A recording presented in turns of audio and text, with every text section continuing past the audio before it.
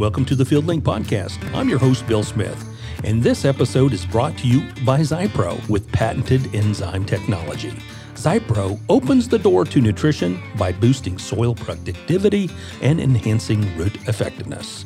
On this episode, we catch up with Fritz Westover from the host of the Vineyard Underground podcast. This Texas wine expert joins Helena agri-intelligence agronomist Paul Kraut, and they discuss the similarities and differences in wine grape production across the entire United States. Plus, the USDA grain supply report that was recently released shocked many traders and growers.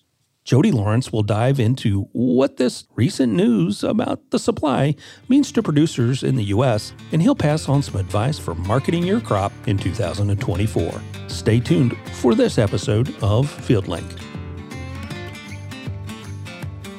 This episode is brought to you by Grounded, a multifunctional adjuvant from Helena. Put every drop of your soil-applied herbicides to work and improve early season weed control with Grounded. Visit helenaagra.com to learn more. Joining us from California, who's actually here in our podcast studio at FieldLink Studio in Memphis today, is Paul Kraut. Paul is the agri-intelligence agronomist and organics manager for the western half of the United States. And also joining us from Houston, Texas, is Fritz Westover. And Fritz is with Westover Vineyard Advising out of Houston. And guys, want to welcome you all here to FieldLink. Thank you, Fritz. Hey, thanks a lot for having me. Appreciate it, Bill. Hey, man, guys, we're really excited today to deep dive into, the wide range of grapes. And we're going to talk about wine and growing wine and what's, the complexity of it. But at the same time, there's a lot of things that are kind of the same. And we'll chat a little bit about that. But before we deep dive into the wine world, let's get a little background on both of y'all. But Paul, you're a kind of a perennial guest here. You've been on several podcasts, but give everybody a quick overview of your background. Oh, thanks, Bill. And it is a pleasure to be back on the podcast. I think this is number 4. I always like talking about wine, grapes, and wine. Everybody loves to hear about wine, and I just like to talk about it. So, anyways, as you mentioned, I'm the agri-intelligence and agronomy manager for the Western U.S. now for Helena. Been with Helena for about 10 years. Prior to that, I was a vineyard manager, managed about 1,000 acres of grapes on the central coast of California, so San Luis Obispo County. And then before that, was a vineyard consultant and, have been involved in grapes and grape growing in California specifically since I'm dating myself, since 1999. There you go. Awesome. And also joining us today from Houston is Fritz Westover. Fritz, welcome to FieldLink. Hey, thanks for having me. It's a pleasure to be here. Well, Fritz, you not only run a consulting business, but you're also a host of the Vineyard Underground podcast, as well as you've got a learning academy. Tell us a little bit about that, and tell us a little bit about you, Fritz. Yeah, okay. I'll start with me. Like Paul, I'm also big into helping grape growers. Viticulture is primarily what I do, 100%. I don't work with other crops. I've been doing it for about 23 years. So, Paul, I'll date myself. My first vineyard job was also in 1999. Love it. Yeah, and I started in Pennsylvania. I went to Penn State and did my undergrad and master's there. And then I worked for Virginia Tech for a while and worked as a viticulture extension agent researcher there in Virginia Tech for a few years. And then I moved down to Texas and took another position with a family move and worked with Texas A&M, again, with the extension service. So helping as a public servant with the wine and grape industry, again, as an educator. And what I do now for my living is I help grape growers just like I did before. I just do it in my own format. So I'm consulting. I run a consulting business, primarily helping grape growers in the state of Texas, where I reside. So I work all over Texas, the High Plains, the Hill Country, and other areas of the state. I fly out to Georgia and visit my growers in Georgia, work with a lot of grape growers in the northern Georgia area in the Blue Ridge Mountains, beautiful mountain viticulture there, growing vinifera and hybrids. I make it out to Arizona a few times a year and work with growers in Arizona too. They're doing some amazing work out there. And then, when I got myself stretched a little thin, I started an online academy because I had all this educational information I was using with my clients and wanted to reach more growers and help them as well. So I started Virtual Viticulture Academy, which is my online advising and educational platform. Started that about 6 years ago. And believe it or not, we have growers now that are members of the Academy in over 30 states in the United States and about 10 countries abroad. So it's kind of like a window to the world of grape growing. No matter where you are, there's someone who either has it better or worse than you, or is learning from you and carrying over those ideas into a new region. So that's been fun. And of course, I also do some podcasting. I started the Vineyard Underground podcast a year ago. So I'm a year into that and up to about episode 40. And I don't see that stopping anytime soon. I love jumping behind this mic and talking with all these contacts around the world. Paul's been on my podcast before to chat about, grapevine nutrition. We can chat about nutrition and spray adjuvants ad nauseum all day long. It's super fun for us. If it's fun for you, check out the podcast with Paul. That was a good one. But that's kind of what I'm doing now. And, there's just so many opportunities to work with grape growers and help them. And I'm just trying to find unique ways to do it. Well, Fritz, we're excited to have you here joining us here on the FieldLink podcast. And you touched on some really important things, guys, that I think is really important. Growing grapes, yes, they're really grown all over the U.S. I think a lot of folks tend to think, oh, well, yeah, all the wine comes from California. And certainly a lot of it does. But grapes and wine grapes can be grown pretty much in every state in the country. Is that correct, guys? Yeah, absolutely. I think, as we mentioned, there are wine grapes grown, or grapes grown for wine in almost all, pretty much all 50 states, Hawaii included. There's wine grapes grown in Hawaii and all over the place. So, I think that's the really the interesting thing that people don't think about. So yes, probably 90% of wine and grapes are grown in California. Well, probably less than that, but that's what everybody thinks about. Sure. Vineyards and wine. They think California, and absolutely sure. I'm biased. There's some phenomenal. It's a great grape growing region. It's perfect. It's Mediterranean. Growing region. There's only 4 Mediterranean climates in the world, between the Mediterranean, California, Argentina and Australia. And so that's like the primary area, but we've got hybrids, we've got, new genetics and technologies that allow us to really grow grapes all over the place and actually make some really good wine in the state of Louisiana and the state of Georgia. And I think Fritz can definitely speak to that side of it. Yeah, so if I worked in Virginia for a while, and when I moved down to Texas, I go back to Virginia, and if you look in the order of operations, the top states in grape production are obviously California. You've got Washington State, Oregon, and then it kind of moves into Virginia or New York. If you count the juice grapes in New York, and then Texas is a really big player. In fact, Texas is probably past Virginia in terms of production and acreage of wine grapes. And if you go to somewhere in Virginia and say, "Hey, I'm from Texas, and I'm a viticulturist," they're going to say, "You grow grapes in Texas?" And then you come down to Texas and you say, "Hey, I just visited some great vineyards in Northern Virginia," and they're going to say, "They grow grapes in Virginia?" It's like no one really knows what's going on all over the country. And so what's really awesome for me is to be able to work with growers in so many regions and see, Paul mentioned genetics. We have the Minnesota varieties that grow in Nebraska, Iowa, Michigan, Minnesota, obviously, and all these states that get down to negative 20 Fahrenheit. I mean, Sure. You can't grow vinifera like we know it, like Chardonnay, Cab, or Merlot, just to name the most common in those climates. But the viticulture practices they're using and the nutrition management and the spray program and all these other things are very similar in many ways. There's a lot of parallels. They're just doing different grape varieties. And like, those regions that are established now, we're struggling maybe, 50 years ago to discover what varieties would do well and how to make good wine from it. Well, they're just a little, farther down the curve on that. They're still learning what varieties to grow, how to make good wine from it. And that's the exciting time to be involved in those industries.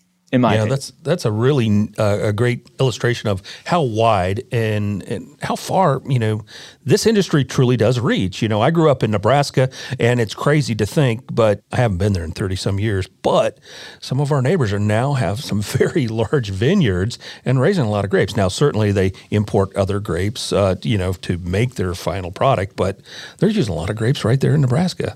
Who'd have thought? You think Nebraska, you think corn, right? Exactly.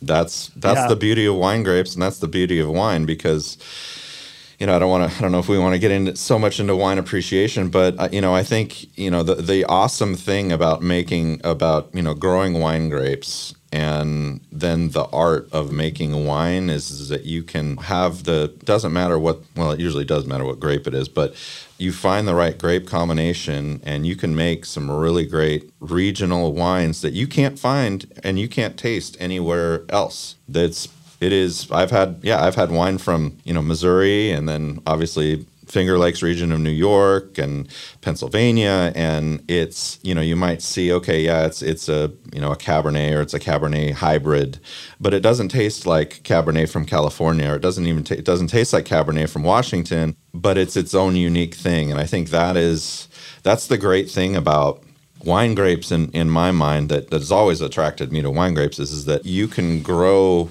on the same acre, you can grow the same grapes, give those grapes to 4 different winemakers, and you have 4 different kinds of wine. That's the beautiful part of that about making wine and wine appreciations. There's something for everybody, sure, in my mind at the end of the day. And the same goes for growing grapes. With sound agronomic practices and actually, understanding how we can grow these vines, and being able to understand what their nutrient needs are and how to balance them, and all these things that we use in California, we use in other states to get that final product that we're looking for, which is a good, nice, plump wine grape. Yeah, Fritz, let's deep dive there a little bit. Paul talked about, there's a lot of, I guess, fundamentals are kind of the same, no matter if we're in Georgia or California or New York or Texas, but there are some fundamental differences. Could you share with us from your wide experience, what are some of the basic differences of growing grapes in, say, New York or versus Texas? Yeah, so there's a lot of differences, and also there's trends. As any wine region would have, there's regional trends and beliefs and philosophies that are kind of local. But, one of the biggest differences between, New York and Texas, or New York and California, I think is basically just how the grapes are grown as far as the trellis goes. Okay. The varieties of grapes that are growing in cold climates or cool climates are oftentimes hybrid grapes that are maybe more disease resistant, don't need as many sprays on them for fungal control or other problems. And so, we can really get away from that vertical shoot positioning, which is where we grow the grapes in the most traditional sense, where you see all over Napa or Sonoma, if you've been there, or Europe, where you've got the shoots growing upward into a series of wires, usually, and that exposes the fruit in a nice, even, open canopy for spray treatments, sun and airflow penetration. When you start getting into these varieties that are really more hardy, cold hardy, but not only that, also disease resistant and pest resistant, you can start putting them on a high wire and letting them drape, or you can put them on a divided training system, like the Watson system is one that I'm working with that developed here in Texas. And so you can start doing different things that aren't really traditional from the sense of maybe a California model. And what's funny about that to me is now we're seeing in California and other regions where they're growing grapes, they're starting to actually move to that high cordon or high wire fruiting wire model, because labor is an issue. And, so if you're growing Concord on a high wire 50 years ago in Geneva, New York, you didn't have labor, and you tried to mechanize as much as you could because you're getting $250 back then, much less, per ton of Concord to sell to Welch's or something like that. These are just rough numbers.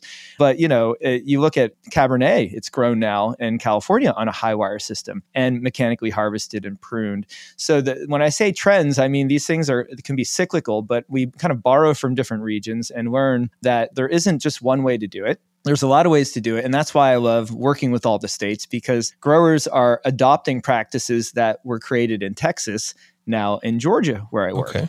And then from that, so I'll give you an example. There's this training system called the Watson system. And it's basically this man, Jerry Watson, who's not far from Houston, Texas, was growing a grape called Blanc du Bois. It's a Pierce's disease resistant variety. He's growing it on a high wire, and the shoots were draping down, and they were blocking the fruit and blocking the sprays. And we have a lot of disease issues. And it was hard to hand harvest them because hand labor was everything in the day he created it. And so he put a series of cross arms up and lifted the shoots up away from the fruit and let airflow in there, and allowed better management and hand harvesting and spray penetration.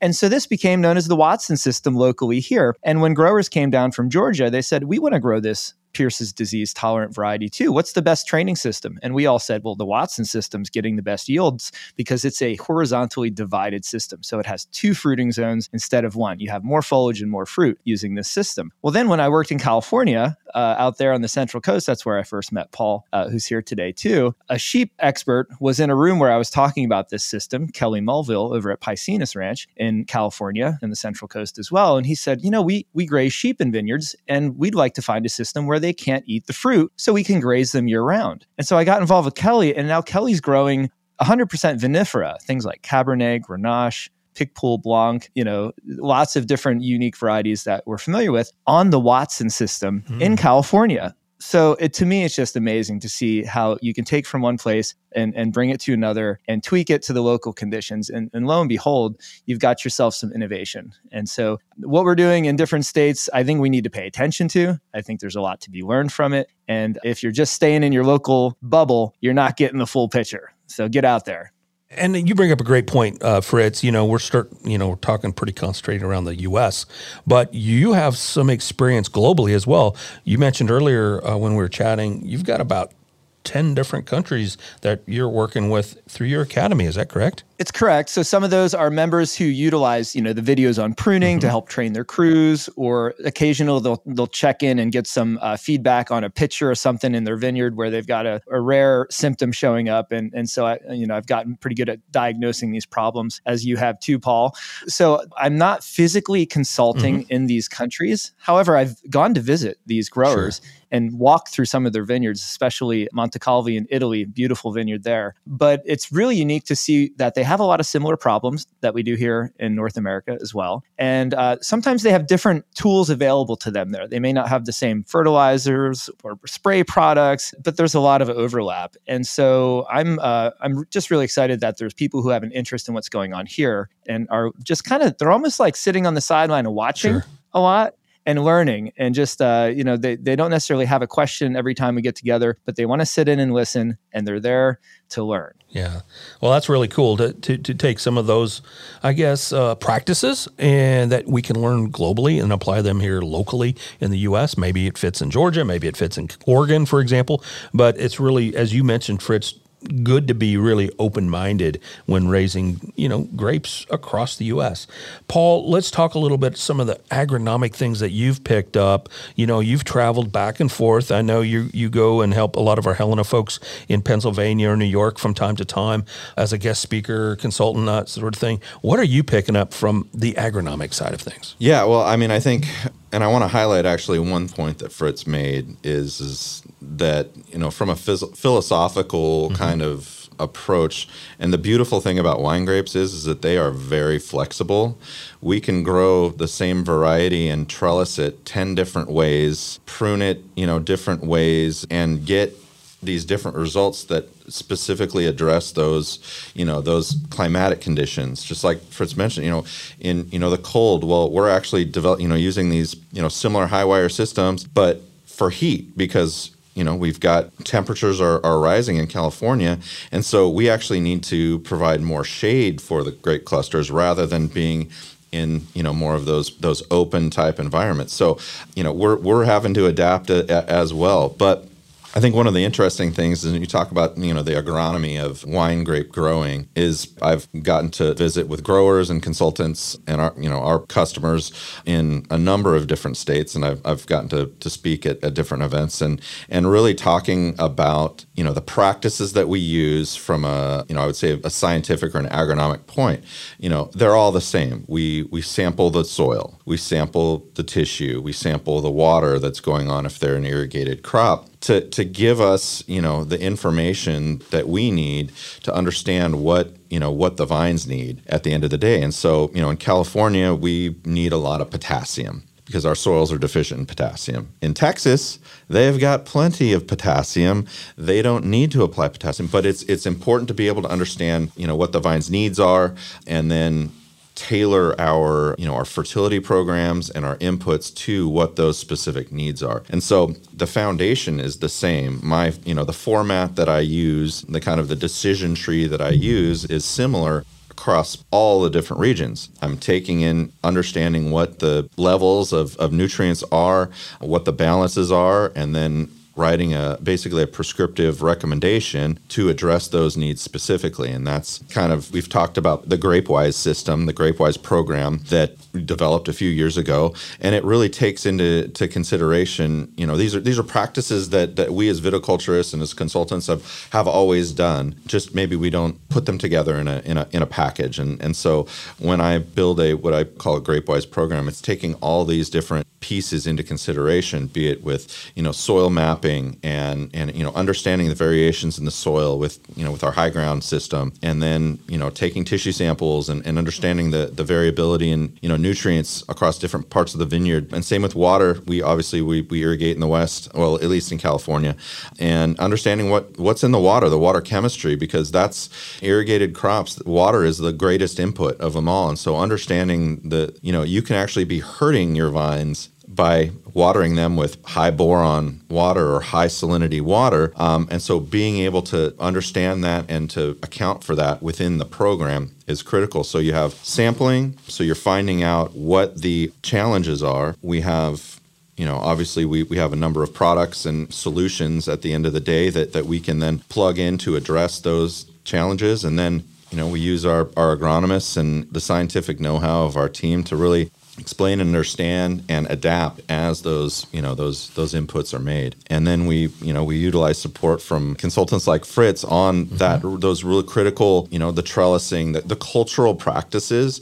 that we can then use, because that's, the fertility, understand that's just one part of the greater system. And so having all that information in place helps us as viticulturists and consultants. When we're making recommendations to growers, we're taking all of that information into consideration. It's not just, you need nitrogen, here's nitrogen, and then walk away. It is a fully integrated type of thought process and system. Because one thing that we haven't mentioned is wine grapes are awesome. They're very flexible, but you can be a hero or a zero depending on your fertility program. You can mess up wine, the wine juice chemistry, and you can mess up a lot, using the wrong inputs at the wrong time. And I think that's where the knowledge and the expertise of the experience of, viticulturists and agronomists, Helena, who understand that, and outside, and that's why Fritz and I, we talk all the time. We're texting back and forth each other. He's got a question about a spray solution. I've got a question about this trellising thing. And it's all about,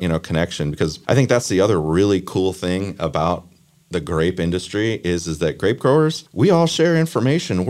Everybody's sharing what they're doing, because it's not like, our produce is a commodity. It's not like it's, number 2 corn or whatever, where you and the next guy, your advantage is yield or whatever. No, our industry shares information like nobody's business.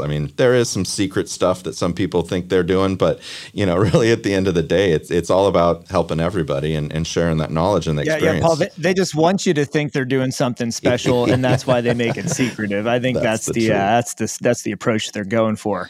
Yeah, it really feels, just listening to you two chat back and forth, it's really kind of an open community, a community of, we want to share best practices.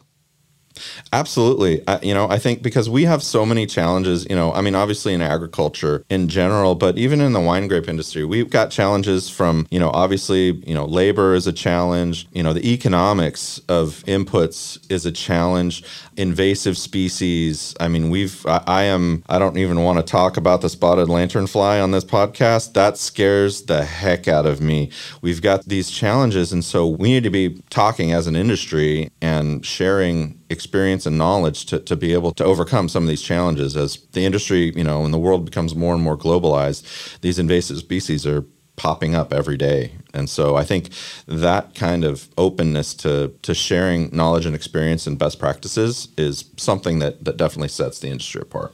Fritz, what kind of things, you've got a number of clients throughout the U.S. too.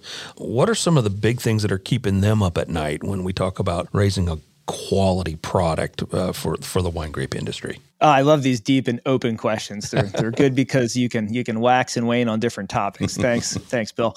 The expression in areas outside that are less established for viticulture and vineyards is that the number of new problems we find for viticulture and for vineyards is proportionally related to the number of new vineyards we decide to plant in areas that have not done it before, right? Okay. So we find these new things as they pop up because there's no history. There's not a 100-year history of grape growing. So, things like invasive species are one thing, but when we grow things in an area where they haven't really been tested yet, that you have pioneers. And so there's a lot of pioneers out there. And I work with a lot of pioneers. And I make it really clear up front, you are a pioneer if you're planting grapes in this area, or if you're going to bring this new grape variety into this area, you're also a pioneer for doing that. Just because it's working, I have one example now where I'm working with a grower in North Georgia, and they had this terrible freeze December 24th in 2022. So the Christmas Eve freeze, and it went down to, below 0 Fahrenheit. It killed back all of their hardiest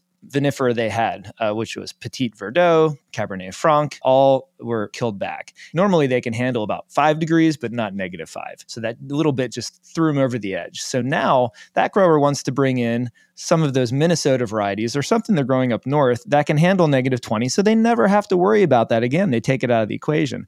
But the challenge is, for that grower now is, how is this grape going to handle the humidity in my climate in North Georgia?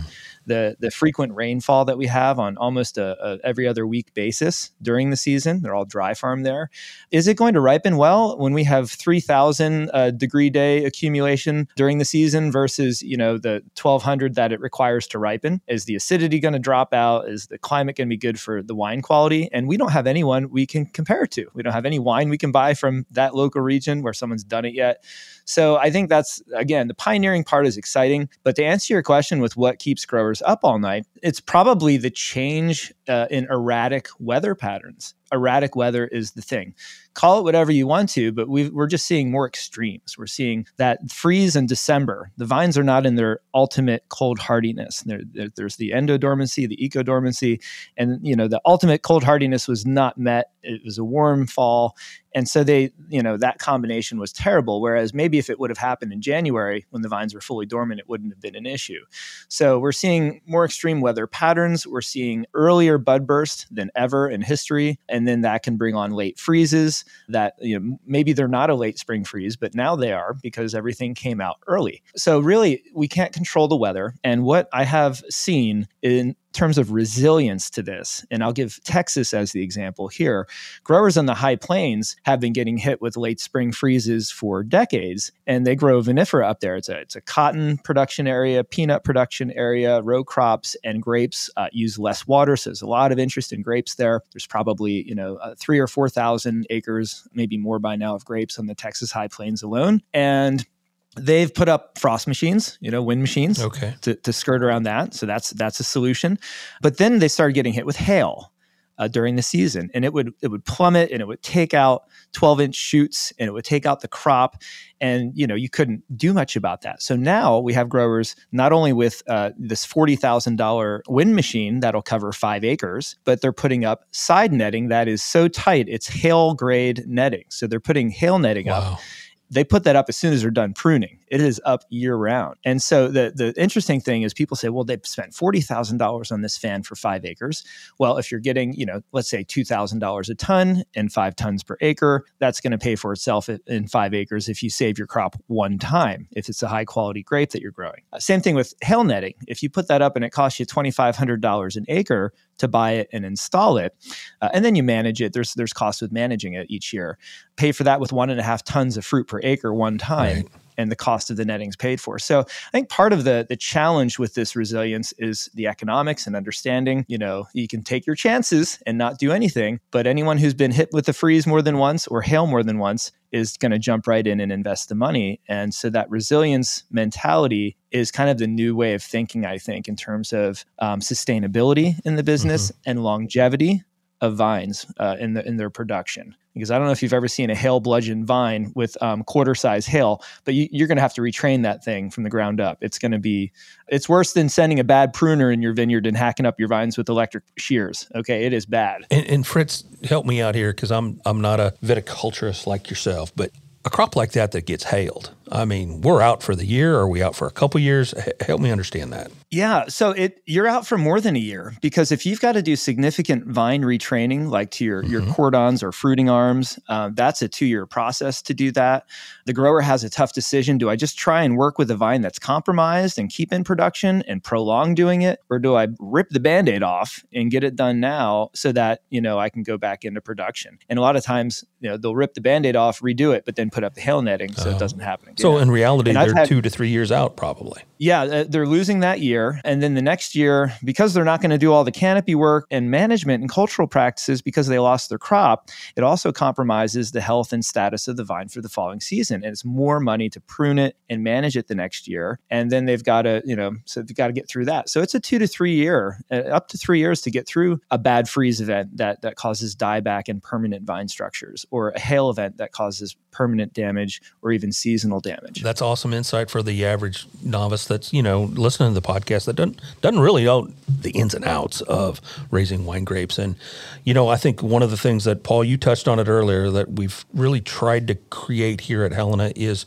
the GrapeWise program. And, when I think about the GrapeWise program, it's really, I guess, kind of a combination of the art and the science of raising grapes. Could you expand on some of the things that brings that all together? Yeah, sure. I mean, when we think of GrapeWise, and when we came up with, I kind of came up with that concept. I'd been working for Helena for about 6 years, 7 years, and had farmed before that, and I was really thinking, okay, well, how can I better serve my customers? How can I help them be better grape growers? Partner with them to really help them achieve what their goals are. Because again, farming, it's a business. We're in a business. We have specific goals, and I think that's one of the key things that I really, one of the first things I ask if we sign up a GrapeWise grower is well, what are your goals? What are your needs?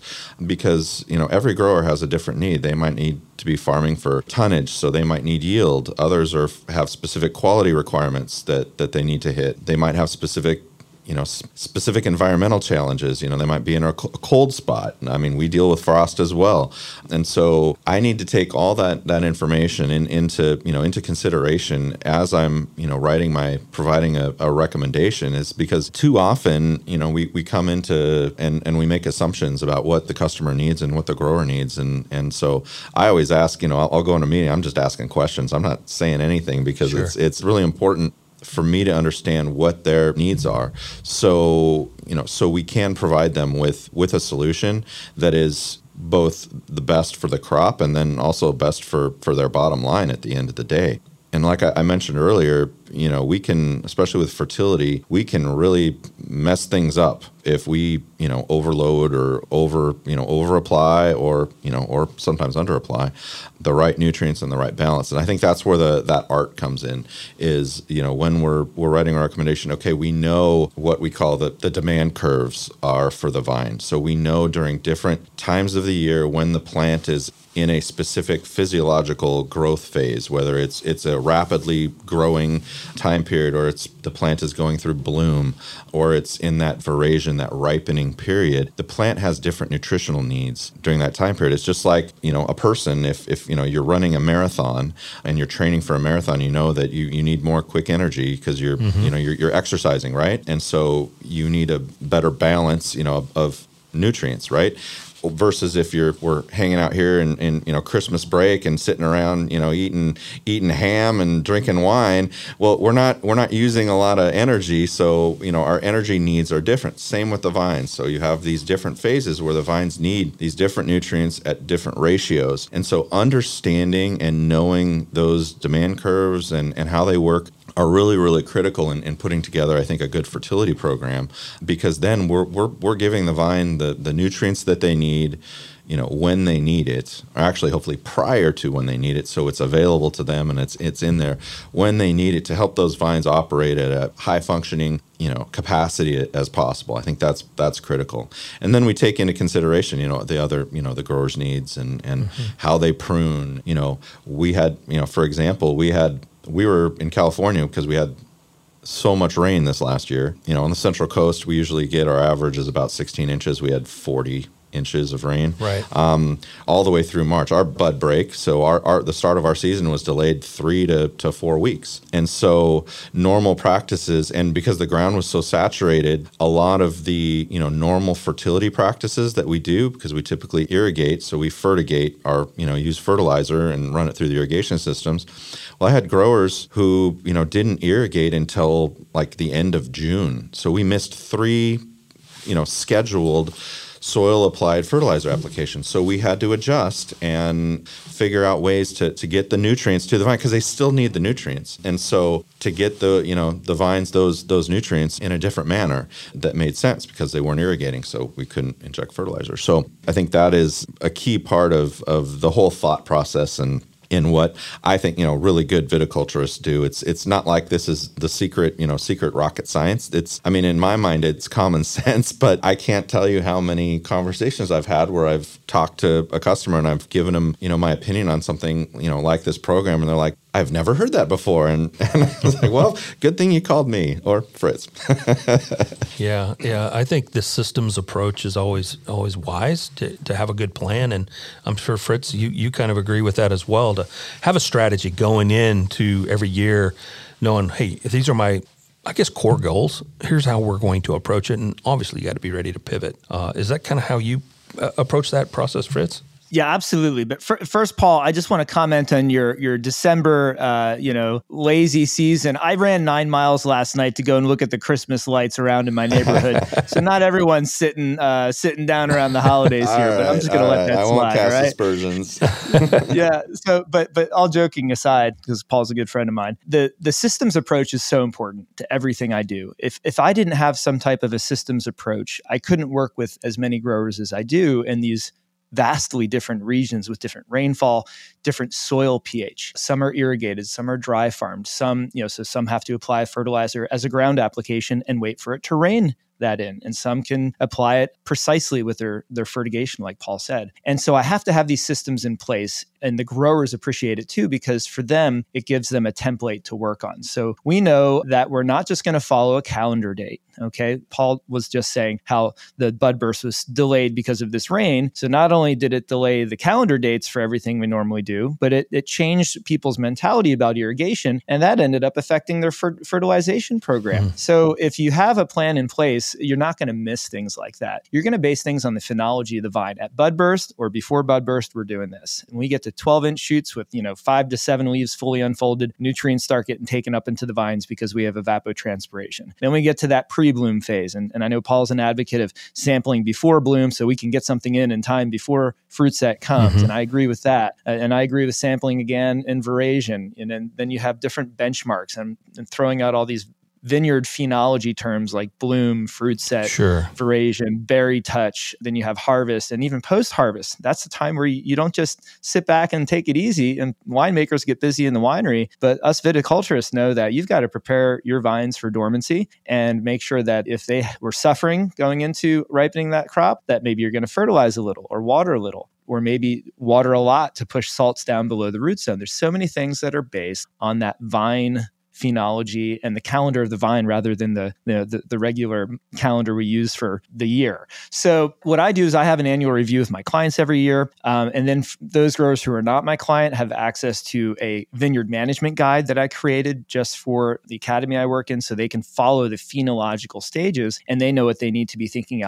about for nutrition, about for irrigation and watering, and for any pest or disease management and things like that throughout the season. And so they have that template. So, when Paul's talking about the templates that he's producing and really the system that you're developing, it takes a grower's almost their concerns and worries away, because they know they have something they can follow. They're not going to miss anything major. And then there's support, in my case, that's me, or some video guides or courses I've done online for my growers. They know they can go to that, and it's linked right there where they're looking at the phenological stage, and they can view that and know that they can get some more advice and input so that they can customize whatever the recommendation is for their site.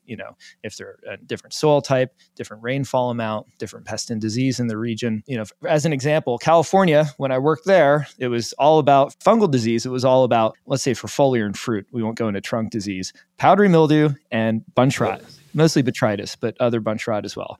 You come down to Texas or mostly anywhere east of the Rockies, the whole eastern coast of the United States, and you've got powdery mildew and botrytis, and you've got black rot, and you've got Phomopsis cannon weave spot, and you've got downy mildew, and you even have anthracnose. Sounds most people don't even know what anthracnose is. They think of anthrax, but this is a plant pathogen, anthracnose, and we see that in the South. So there are so many more things that these growers need to be concerned about in those areas. But if they understand the phenology, they have their structured template in place for what they need to look for at each stage of the growth cycle, they can be prepared ahead of time to deal with it. They can be preventative, which is what you really need to be. But if you need to be reactive, that's okay. For some things that will work. Not a big disease problem, but it'll work for some things too. But having the resources in place and that guideline, I think that can fit over a large number of regions because we're all following the phenology of the grapevine. That's really important. I think that's great advice, Fritz. And what I'm hearing is, Paul, you've incorporated a lot of the philosophy that Fritz just talked about into the GrapeWise program. Yep. And, you combine, the strategy with that, along with the people and the technology to execute. And we've got to talk about the product side too. Sure. To have products that are specifically designed to address some of those challenges that, you and Fritz might come across throughout that journey, throughout that crop's life. You've got to have the right product at the right time, at the right place, at the right rate, right? Yep. I mean, that's the foundation for, the 4 R's as you mentioned. I mean, that's the guiding philosophy for crop advisors. It doesn't matter what, honestly, what crop you're in, Sure. but especially for wine grapes, as I mentioned, when we're applying products, fertilizers or chemistry or whatever, it's not, you just don't put it out there and forget it. In the case of, say, nitrogen, knowing the type of nitrogen that you're applying, the type of nitrogen fertilizer, and when that nitrogen is going to be available to the plant, at what time and in what quantity is critical because you could miss, your target. You could have applied nitrogen. This happens a lot for my organic growers, especially, but you can apply nitrogen and it might take 30 days for that nitrogen to actually become what we call plant available. Yeah. So if you apply that nitrogen 1 week before the plant needs it, but it takes 30 days for it to release, you've missed your target. And so really having a good understanding of what your inputs are really critical. And I think that's plug for Helen. I mean, that's one of the great things about Helen is the products that we have developed to address some of these situations. They're very precise, very well tested, so we know exactly if I'm going to put this iron product, be it Ferroline is one of our soil applied iron products. I know that I can mix it with. It is very predictable in what the end result is going to be, and so I think that's closing the loop. We talk about people, and products and knowledge, right? That's Helena, right? Well, that products piece is that third component because you can have all the knowledge, you can have great people, but if you are not able to apply that knowledge and apply that experience with the proper materials, then you can be, operating at a much less efficient way. You'll get by, but Sure. You're not going to be, at that high performing, level that we really want to accomplish. Yeah, it's really kind of taking this whole, again, I keep coming back to the art and the science from good to great. Yep. That's the key. Vines will grow without any input. They will make fruit without any input. But we're the business of growing grapes, the economics of growing good grapes. The vines have a certain level of genetic potential within each site and each position, and it's our job as good managers and consultants and agronomists to really maximize that potential at that site for that grower at the end of the day. And that's where this all comes, that philosophy just all comes together with that in mind. Yeah. Yeah, I agree. I'd like to add to that because Paul, you recently have taken on a role in organics, yes. And with Helena. And by the way, I'll have to have you on my podcast about that sometime. Happily. But my point is, if you are an organic grower and you have more limited resources in terms of types of fertilizer you can apply, a lot of growers might turn to something like compost and put compost out in the vineyard. And they may almost do it blindly, just, let's put compost out because I know the grapes need, compost has all of the nutrients. Sure. So we know the grapes need all of them. Let's put it all out. But in turn, really your vines might only need a little zinc or boron. You know, boron's so important for fruit set or for nitrogen assimilation and utilization of nitrogen, or zinc, the same thing. It's important for fruit set. But in order to get enough boron and zinc out of the compost you apply, you probably have to apply a lot of it. And so you're also applying a lot of other stuff. You're applying a lot of potassium, which you may not need, a lot of nitrogen, 15 to 30% of that available nitrogen is there in the first season of the application. And so you might offset and cause other issues where maybe someone could talk to you, Paul, and say, hey, is there a good organic source of boron that I could apply to the vineyard? Because really that's all I need. And not only have you saved the money, probably maybe it's a foliar application you can do. They're already applying foliar products. They mix it in the tank. They didn't have to buy expensive compost and apply it, or maybe they applied less of it. And you solve the problem without creating other problems with overly vigorous growth or competition of nutrients. If you have a bunch of potassium out there, it's going to compete with your magnesium uptake. If you already have magnesium deficiency, boy, you didn't do your vines a favor by dumping all that compost out there. So I think what you're talking about is really dialing in the precision. And I'm a huge fan of that because usually you're going to end up saving money and preventing problems. And that's a win-win. Be it money, saving on either labor, because applying compost is very labor intensive. It's got to get incorporated to make it work. And fortunately, in the organic space now, we have so many more tools than when I started working with organic growers, organic grape growers. Even 10 years ago. We have so many more tools available to us now in that space. And it's great. It allows us to really start to achieve the level of, as you mentioned, precision that rivals, conventional, or non-organic farming practices. And I think that's, getting back to grapes, I think that's the other thing, because we work through, there's a ton of different systems in place, and farming grapes. There's organic, biodynamic, regenerative, celestial biodynamic, A whole slew of biological products that are now hitting the market that we're learning as fast as we can about. Yep.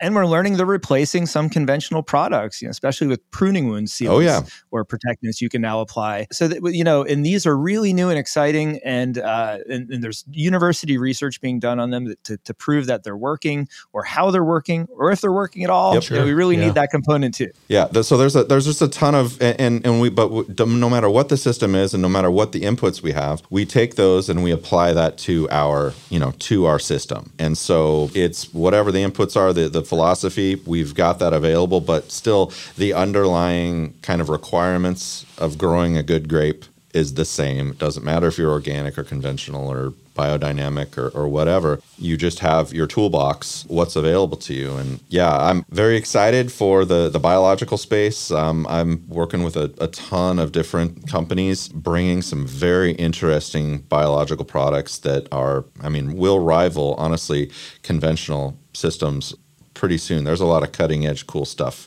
happening. That might be another podcast. Yeah, I think it's a full podcast because, while this whole space of biologicals is really hot right now. I mean, it's catching everybody's attention. You can't open up a trade magazine, a podcast, or whatever, and it's all about biologicals. The cool part is here at Helena, we've been in the biological business. We've been involved in biologicals for over 25, 30 years, and absolutely in that space. The plant extract, the biological component, and that's what excites me in taking on the new role that I have in managing organics is that it opens up a lot of opportunity for us, and then in conjunction for our growers. Right. And Fritz mentioned a biological product for pruning wounds. I'm working very closely with that company for us in California. We're going to be using, because it's got it works just as well as conventional fungicides, if not better, and it's organic, so it's and it's a biological product, so it's safer, it's easier to apply. I mean, there's just all these benefits, and people just put it in this it's organic, but it has a fit in conventional absolutely across the whole thing. And so I think that's the really exciting part is that we don't have to pigeonhole ourselves by just with labels, right? So you can be a conventional or a non-organic grower and use biological products. In fact, I absolutely encourage the future. That. It is. It's for resistance development, for preventing that, for cross protection, new modes of action that you're introducing into the system that have no resistance development. I mean, think about how long we've been using BT, Bacillus thuringiensis. Absolutely. for probably decades now. Like 50 years. It still works. Like 50 years. Yeah, I mean, I was a part of the team that launched BT corn in the early 90s. But to your point, it was around, Bacillus thuringiensis was around 15, 20 years prior to that as a granular. Yep. No, it's interesting. So, talking about, viticulture and inputs and wine grapes and I mean, it's just, it's awesome because we have so many, new opportunities and new things coming to us that are available. And it really takes, knowledge and experience and understanding how we can take those products and utilize them to the best, to their maximum capability for our customers. Yeah, and what's really cool is we're already introducing these things. Yep. we launched some here most recently, didn't we? Just launched Zonix, which is our biofungicide. So it's a contact fungicide for downy mildew, Fritz. It's yes. We'll talk about that, my friend. But it's a broad spectrum, biological based contact fungicide, and it has a fit in conventional chemistry, absolutely, conventional programs as well as organic. It doesn't need to be. So it's a great tool, and it's adding more arrows to the quiver, as they say, that allows us to continue to be resilient to all these these changes, whether they are man-made, regulatory, or just as we're talking, just nature, right? I mean, these what we're dealing with in the wine industry is, honestly similar to what, most growers across the country are dealing with in I don't care what crop you're in. I think it's, the theme's the same there, right? Farming is an outdoor sport. And really Mother Nature has a big say. Well, and you nailed it. When we launched Zonix, we knew that this is going to be addressing some of the needs that Fritz talked about. We're going to have more products that are going to spread out our risk because now we've got this product we can introduce confidently, but we have some conventional products as well, just again to spread out the longevity and the risk of controlling some of these pests that we're all faced with. Yep, absolutely. Guys, I tell you, kind of coming to an end here of our podcast here, but Fritz, I absolutely want to thank you for joining us here on the FieldLink podcast. And tell us once again, where can our listeners go to learn more about you and your advising service as well as your podcast? All right. Thanks so much for the opportunity. It's super easy. The podcast you can find anywhere where you stream podcasts. It's called Vineyard Underground Podcast. So you can go to vineyardundergroundpodcast.com and search through all the episodes there. I will say they're not out yet, but episode 38 and 40 both cover biologicals and their use in vineyards, both for pruning wound protection on one and in general modes of action. So I've got those in the pipeline, and we should do one on that someday too. And then if you're interested in seeing some videos, whether it's pruning you need help with, or young vine training, or some primers on vineyard nutrition and pest and disease management, I encourage the listener to go to virtualviticultureacademy.com. And that's where I work with my national and international growers. That's the window to the world of grape growing that I talked about. And I'm very active in that community and in there a lot. So check that out. And if you just want to reach out to me or watch what I'm doing in the vineyard, if you do either Instagram or Facebook, you can find me at Westover Viticulture or Westover Vit, VIT. So that's if you're looking for the day-to-day to see what a vineyard in Georgia looks like, or the Texas High Plains, or somewhere in Louisiana or Arizona, you can find me there. But I'm very, very, as you can probably see, I'm very shy. So not at all. Reach out anytime, and you can find me through those outlets there. If you go to vineyardundergroundpodcast.com, there's a Ask Fritz button. You can click that if you want to ask me a grape growing question or just reach out. Very good. Well, Fritz, we definitely want to thank you for sharing your insight today as we, think beyond California, really. In this podcast, we think about growing grapes, and for wine, everybody's head goes to California, but it's much bigger than that. And thanks for spreading that knowledge with us. And Paul, how can folks learn a little bit more about your GrapeWise program? Well, we have a webpage, Helena, our HelenaAgri.com website, and we are active on social media. So I have articles that I've written, and I shoot video, and those get put on Facebook and Instagram. And so if you follow Helen Agri on Facebook and Instagram, you can definitely see my GrapeWise videos and my GrapeWise links to my articles. Similar to Fritz, I write articles on pre-bloom nutrition and weed management and things like that. So anyway, I think those are probably the best bets. And yep, and you can always reach out to your Helena representative to Absolutely. learn more. Well, they'll get you connected to learn more about the GrapeWise program. Guys, want to thank you for joining us here on this episode of FieldLink. Thank you, Bill. Thanks for having me. And welcome back to FieldLink. I'm your host, Bill Smith. And joining us right now from Nashville is Jody Lawrence. Jody, lots of things kind of happening in the market right now. We're hearing chirping out there. Recently we had a report come out. It's certainly causing some questions out there in terms of supply. Some big news that came out of that report that with some record yields. And we're still, seeing some impact with some global supply chain challenges, particularly through shipping through the Red Sea.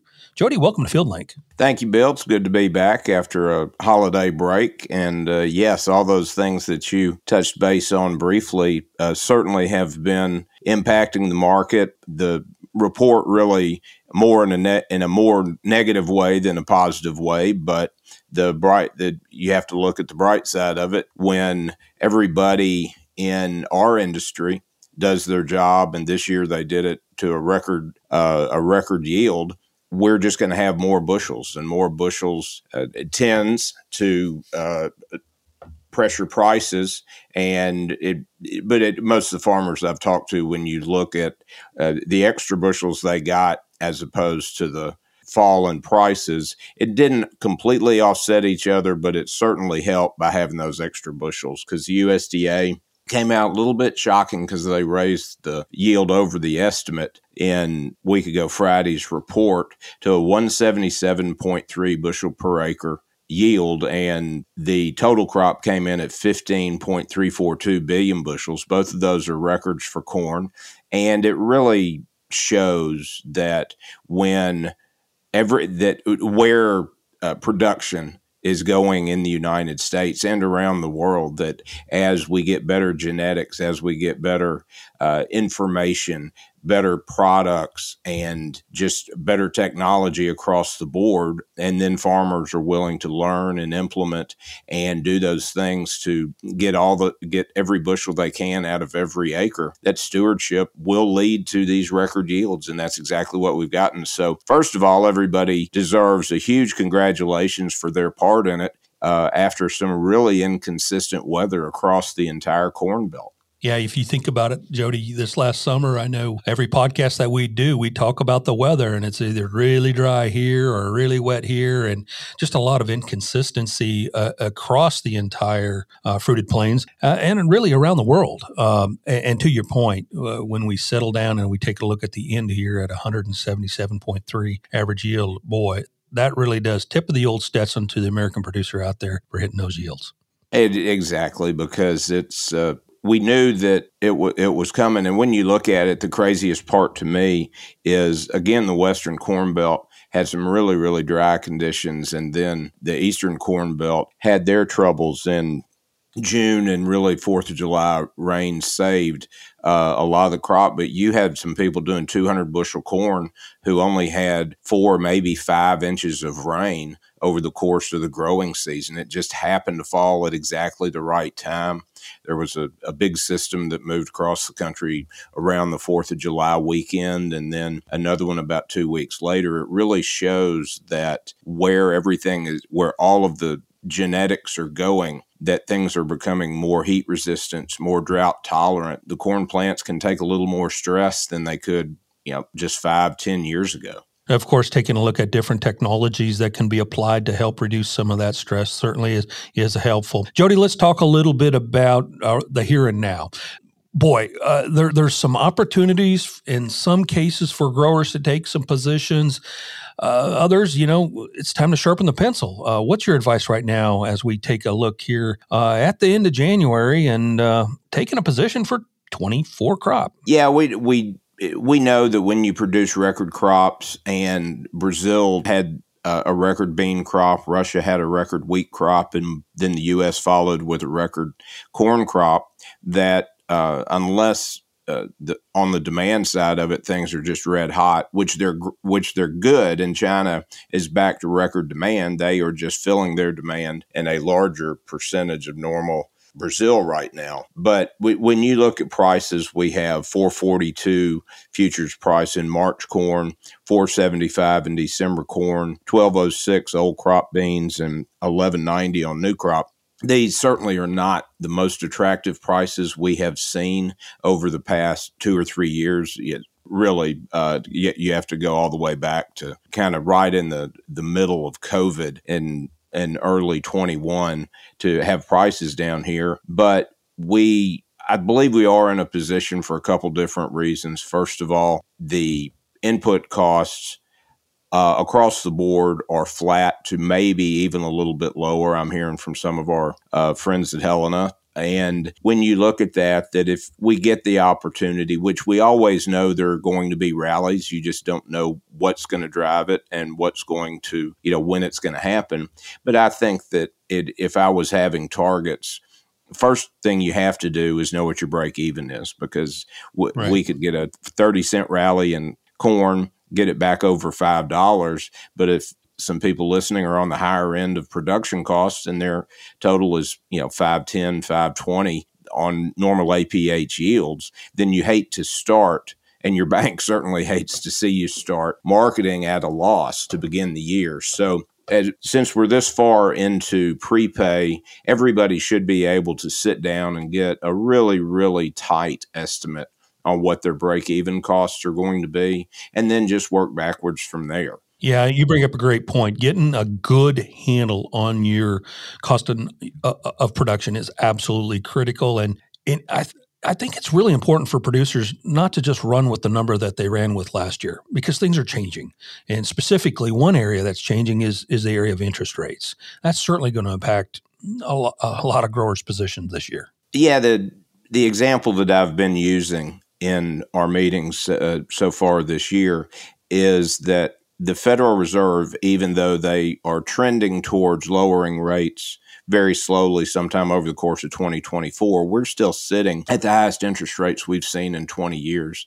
And the example that's really easy to see is they raised the prime rate 5% from early in 22 into 23. That 5% interest, it's almost impossible to operate a farm of any size and not have $1 million line of credit, whether it's through seed vendors or chemical inputs or just a bank.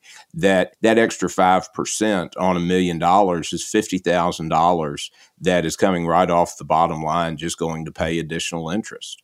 And right. If you're if you look at it that way, it's hard because you're not getting to hire a new person you had the money for a couple of years ago. You're not buying new ground. You're not investing in new equipment or improvements on your farm. So that's something everybody really needs to pay attention to. And what the math example that I'm using for everybody is, be really, really careful about storing your bushels. First of all, no one should be paying any elevator to store a monthly storage charge, because the markets, because of all the extra production around the world, are simply not in a position that we see, a quick 30, 40 cent rally in corn or 50, 70 cents in beans. So let's say you've got 100,000 bushels stored on farm, and in your mind, the way of thinking is, okay, well, I've paid for those bins. They're a convenience for me, and I'm going to store them and use them, hopefully get some carry and see if basis improves, and also see if we get a rally. But if you have 100,000 bushels of corn stored on farm, and let's say you can get $5 for it, just to make the math easy, you've got a $500,000 asset sitting in those bins. And, whether corn goes up a nickel or down a nickel, it moves every day with it. But the problem is, if you also have a $500,000 line of credit or a loan, with your bank, that interest rate at 9%, and we know it's 5% higher than last year, you're paying the bank $45,000 a year in interest, and that's $3,500 plus almost $3,600 a month plus in interest that in effect you're paying the bank so that you have the luxury of storing your corn on your farm. And I don't think everybody is really paying attention to that. It's certainly down the list. Mainly, it's not because people don't understand it. It's simply something we haven't talked about in a long, long time. And when you look at everything else that goes into running a farm, interest expense is probably pretty low on that checklist of things to figure out. You're right. And interest as a whole has kind of been off everybody's radar in agriculture for the last, probably 8-10 years up until most recent. So it's becoming a bigger subject for growers really to pay attention to. Exactly. And everybody wants to make prices rally and get more for your corn. Look at it this way. If you paid off that interest and you saved yourself $45,000 over the course of just on $500,000 line of credit, $45,000 over the course of next year, $45,000 against 100,000 bushels, that's a 45-cent rally. You just made your corn rally 45 cents by paying off that interest. And that doesn't happen every day, does it? No, I wish I could make that kind of return every day by making the decision. And I know that it's a hard decision because everybody's in the woulda, coulda, shoulda business right now. Why didn't I sell it in November when Brazil was having the weather problems? Why didn't I sell more in June and July when the price was still well above $5.50? But it's just one of those things. We've been through this before in the ag industry. It's been several years, but we lived through it then. We'll live through it again. That's kind of the bitter irony of our industry. The better we do our job, the harder it is for me to do my job. And, That's right. Because I don't like being on the road talking about $4.50 corn, but there are a lot of other things that, the interest expense is a perfect example. You look at diesel just kind of chopping around between $2.50 and $2.60 a gallon in futures. It popped up today. A little more concern on what's going on in the Middle East, and I think got up to $2.65 today. But there's a really good opportunity because last year diesel was 80 cents, almost $1 higher than where it is now. So there's one expense you can control. You can certainly control your interest expense if you've got stored bushels. And everybody said, well, I don't want to sell them down here because we're on the lows, making new contract lows. It is so easy to re-own those bushels through a variety of fashions. Some of the elevators may let you open an account and use their margin money. We do brokerage as well, that owning them on paper and ending that interest expense, you are in a better position than just storing your bushels on farm. Definitely a lot of opportunities to take advantage of there and really pay attention to as it relates to the interest rates and really your overall position. Now, Jody, you touched on something a little bit there about some supply issues potentially that could impact as we take a look at the 24 crop. But we're starting to see some supply challenges right now through the Red Sea. I know some of our suppliers that are supplying us raw materials for some input products, starting to get stretched a little bit, starting to see some of those costs go up. How do you feel this is going to impact potentially the 24 crop? Well, you look at all of the shipping problems. I don't think we've ever seen the Suez Canal be a problem and the Panama Canal both be a problem. Panama Canal, because of their record drought, the lake in between the entrances, which is the biggest part of the canal, is so low that you have lower barge capacity and draft limits. And, same as when the Mississippi was so low at the beginning of this summer and then the summer of 22.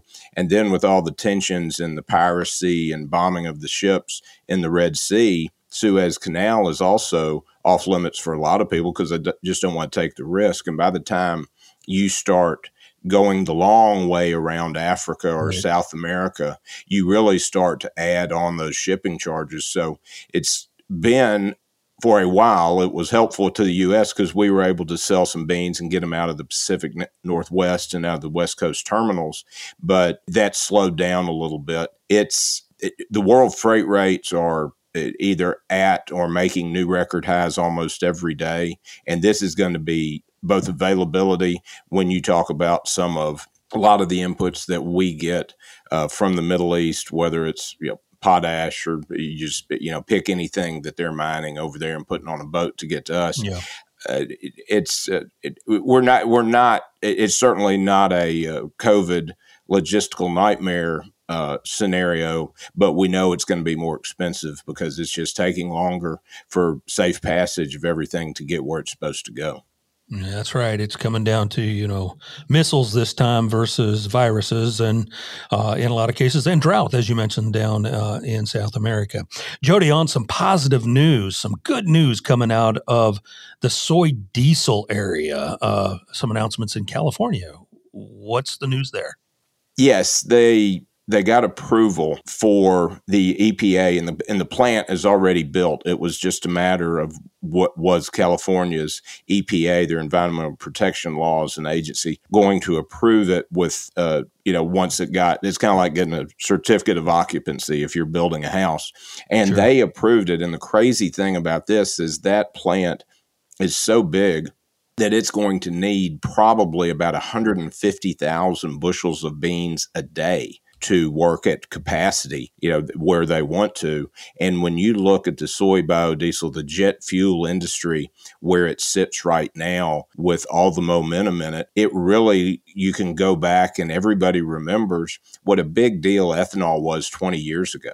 And right at the infancy of that, everybody's like, hey, we'll use anything we can do to use more corn. We'll be happy. And it was a big deal in the early 2000s when we got to 1 billion bushels of use. And right now we're going to use roughly 5.2, 5.3 billion bushels, or a little over a third of the entire U.S. corn crop just for ethanol. And we believe that the soy biodiesel industry, between the support and of all of the airlines, Delta, Southwest, everybody else, and the amount of money that they will save on carbon credits because it is a much lower emission fuel, that everybody's adoption of this, and the IRS really made the whole thing far more viable, because what they said was all of these tax credits and all of the positives that is helping this industry get off the ground, that they are not going to give them those tax breaks and apply, and then they will even fine them if they import those beans or bean oil from South America. So this is really a U.S. internal domestic demand issue that, at the rate they're building the plants and what could possibly come on, within the next 18 months, you could be looking at somewhere between an extra, 400 to 600 million bushels of extra bean use just in the United States. And you look at this year's yield at 50 bushels an acre, 500 million bushels, you'd have to have 10 million more bushels just to keep up with the growth of this industry if it does take off like the ethanol industry did. And that to me is the most exciting thing, that when you talk about a positive bullish trend for 24 and 25, I'm keeping real close tabs on it. And I think it'll be a huge opportunity for ag in general and United States bean production. Yeah, definitely a great opportunity for soybean producers across the country, looking at ways to take that average yield from 50 to maybe 55 this year and capitalize on some of that growth due to technology. Jody, I want to thank you for joining us here on this episode of Field Link. Appreciate you for joining us. Thank you, Bill. Thanks for joining us on this episode of Field Link. And remember, Zypro opens the doors to nutrition by boosting soil productivity, enhancing root effectiveness. Contact your Helena representative to learn more about Zypro.